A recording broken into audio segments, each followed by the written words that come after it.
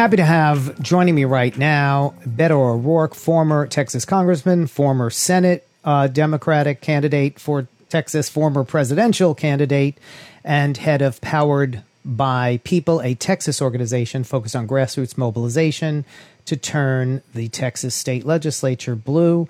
Beto O'Rourke, welcome back to the program. Great to have you on. Thanks for having me on. It's good to be with you again.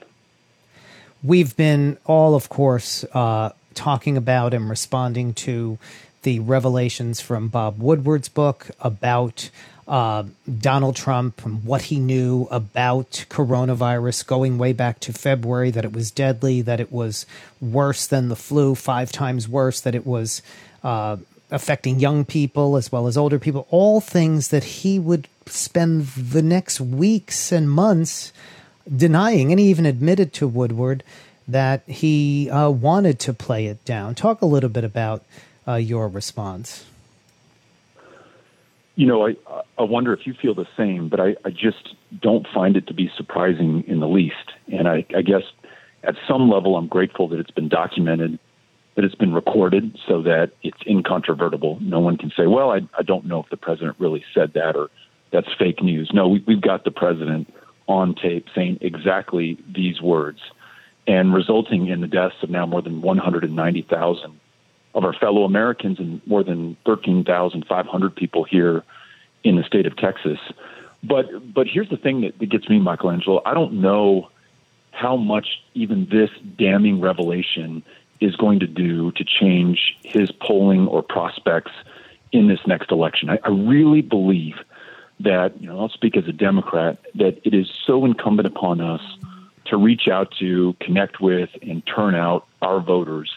And if we do, we will win because, the president can call neo-Nazis and Klansmen very fine people. He can inspire a mass murderer to drive 600 miles and open fire in a Walmart in El Paso and kill 23 people with an AK-47. He can crash this economy by failing to respond to the deadliest pandemic since 1918. None of that seems to shake the support in his base.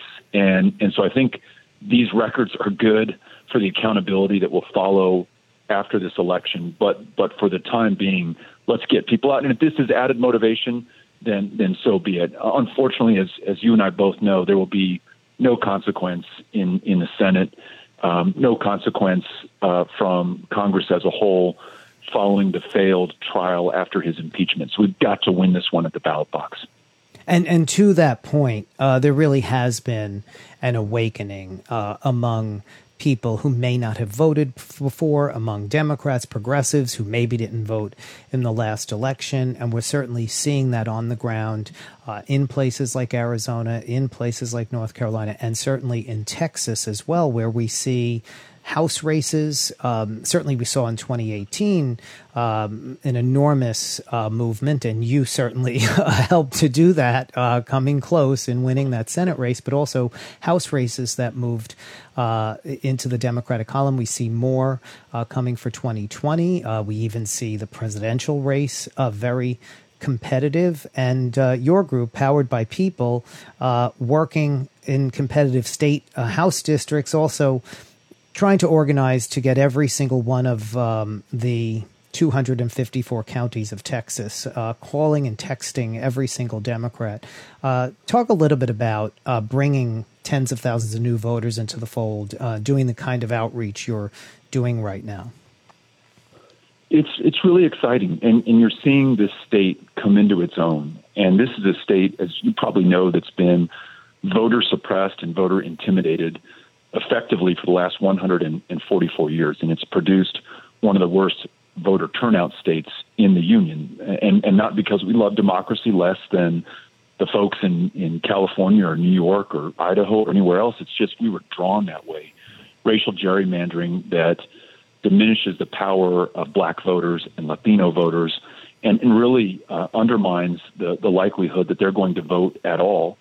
The most onerous voter ID laws in the country, 750 polling place closures over the last 8 years. And it'll be no surprise to you that most of those polling place closures occurred in the cities with the fastest growing black and Latino populations. And then this very cynical approach to 2020, where in the midst of this pandemic, for a virus against which none of us have immunity. They are not allowing mail-in voting except in very extraordinary circumstances. So they've closed all these polling places, and they're concentrating more people into fewer locations and forcing them to vote in person. So this is what we're up against. But because of the work that so many volunteers are doing, over the last 4 years, since the last presidential cycle, more than 2.1 million new voters have entered the rolls in Texas. I think that may be more than the population of many states in the union. And that's just the new voters since 2016. And as you can guess, those voter registrations tend to favor Democrats as this state becomes increasingly diverse, a minority-majority state, and is home to the most diverse city in the country, Houston, Texas, where they speak 120 languages in the public schools. I believe, against all those obstacles that I laid out just now, that the diversity, the strength, and the power of people that you're finding in Texas is going to overcome these challenges and produce a record turnout, as we did in 2018, a record turnout in this presidential election year that will help to elect a Democratic majority to the state house, which can then begin to dismantle this infrastructure of suppression that has been institutionalized forever in the state of Texas. And then this, and this is the holy grail, I think, in American politics, the 38 electoral college votes in Texas. If they are pledged to the Democratic nominee, Joe Biden, for the first time in 44 years, 1976 was the last time Texas voted for a Democrat for president. If that happens, I think the impact is going to be seismic. It will absolutely shock the conscience of this country. And whether or not Donald Trump accepts the results in the national election, I think the nation will be forced to, because Texas is indisputable. You know the game is over when you've lost Texas, and it forever reorders the political landscape and what is possible for the foreseeable future. So all our marbles are in Texas on this one, and it is totally possible by the numbers, by the math, by the trajectory we've been on, and these Powered by People volunteers have made 25 million voter contact attempts over the last 6 months. And we hope to do another 10 to 15 before voting begins on October 13th, really soon, I think 33, 34 days away. So yes, a lot on the line, but I feel very, very good about our prospects here in Texas. And I want to tell people the website for Powered by People. It's poweredxpeople.org, and people can go there and check it out and help out. Certainly so important to do what you can from all over the country to help turn Texas blue up and down the ballot.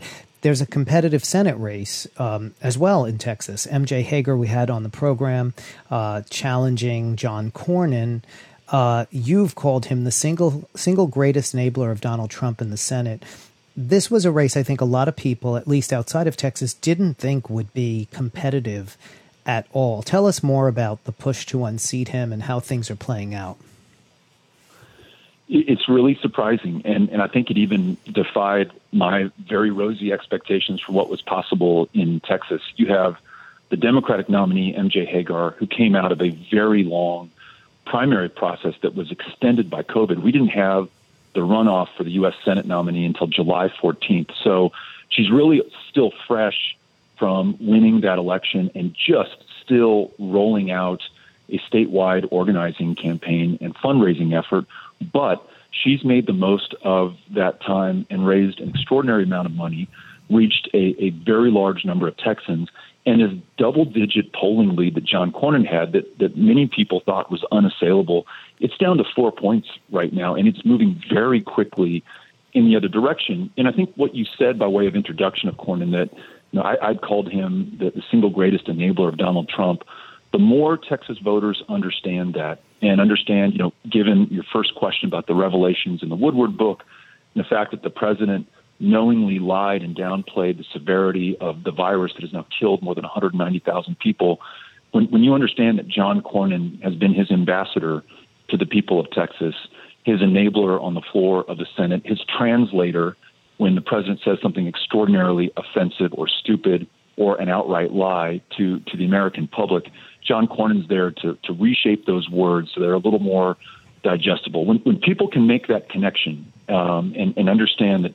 John Cornyn is Donald Trump in Texas, then MJ Hagar, in addition to all of the assets, expertise, and experience that she brings to this, I think she has a really, really good shot. And all of this is mutually reinforcing. These state house candidates, as they expand the electorate and generate energy in their races, they shoot voters up the ballot to the Senate race, and then from there up the ballot to the presidential. And so you kind of turn this idea of coattails on its head, and instead of waiting for votes to come down from the top of the ticket, you send them up from the bottom of the ticket. And it's really one of the most beautiful expressions of grassroots democracy that I've seen. And it's happening in the most challenging of times, where you can't knock on doors, you can't hold town halls or public rallies.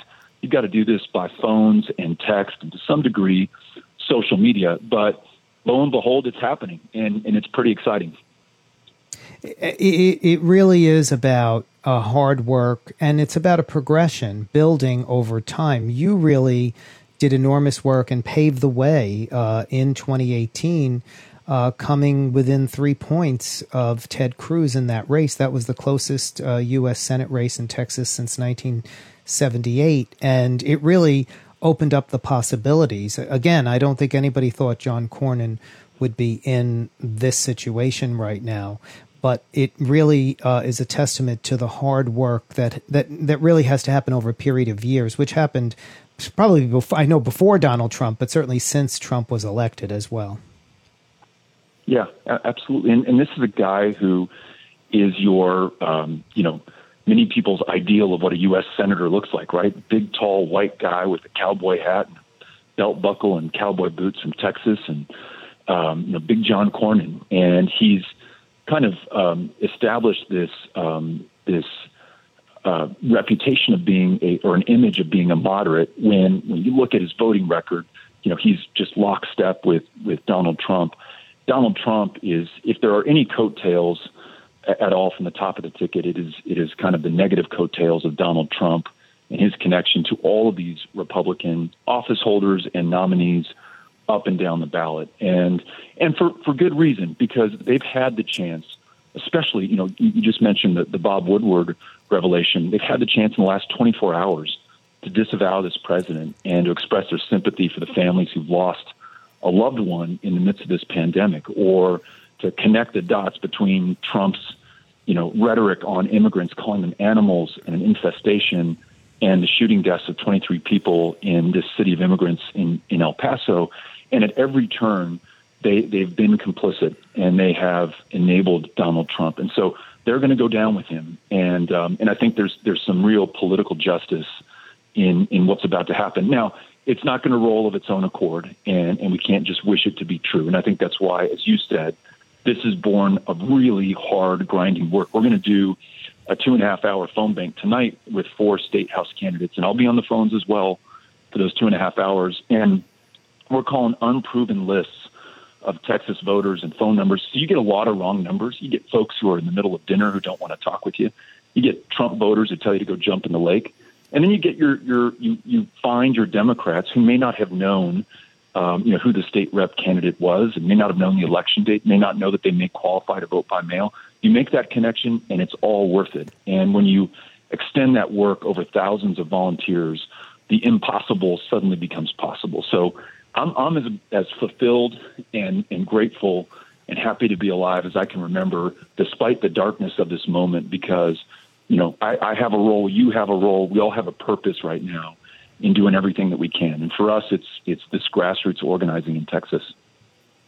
And we certainly hear it from people calling the show from Texas and who are active and organized and just doing amazing work. I wanted to get your quick thought on the report about the whistleblower now alleging that top Department of Homeland Security officials played down, instructed career officials to modify reports on threats from Russia, but also from white supremacy. And I know this is something close to you because, of course, we get back to what inspired the El Paso shooter and the white supremacy that Donald Trump emboldens. Talk a little bit about that.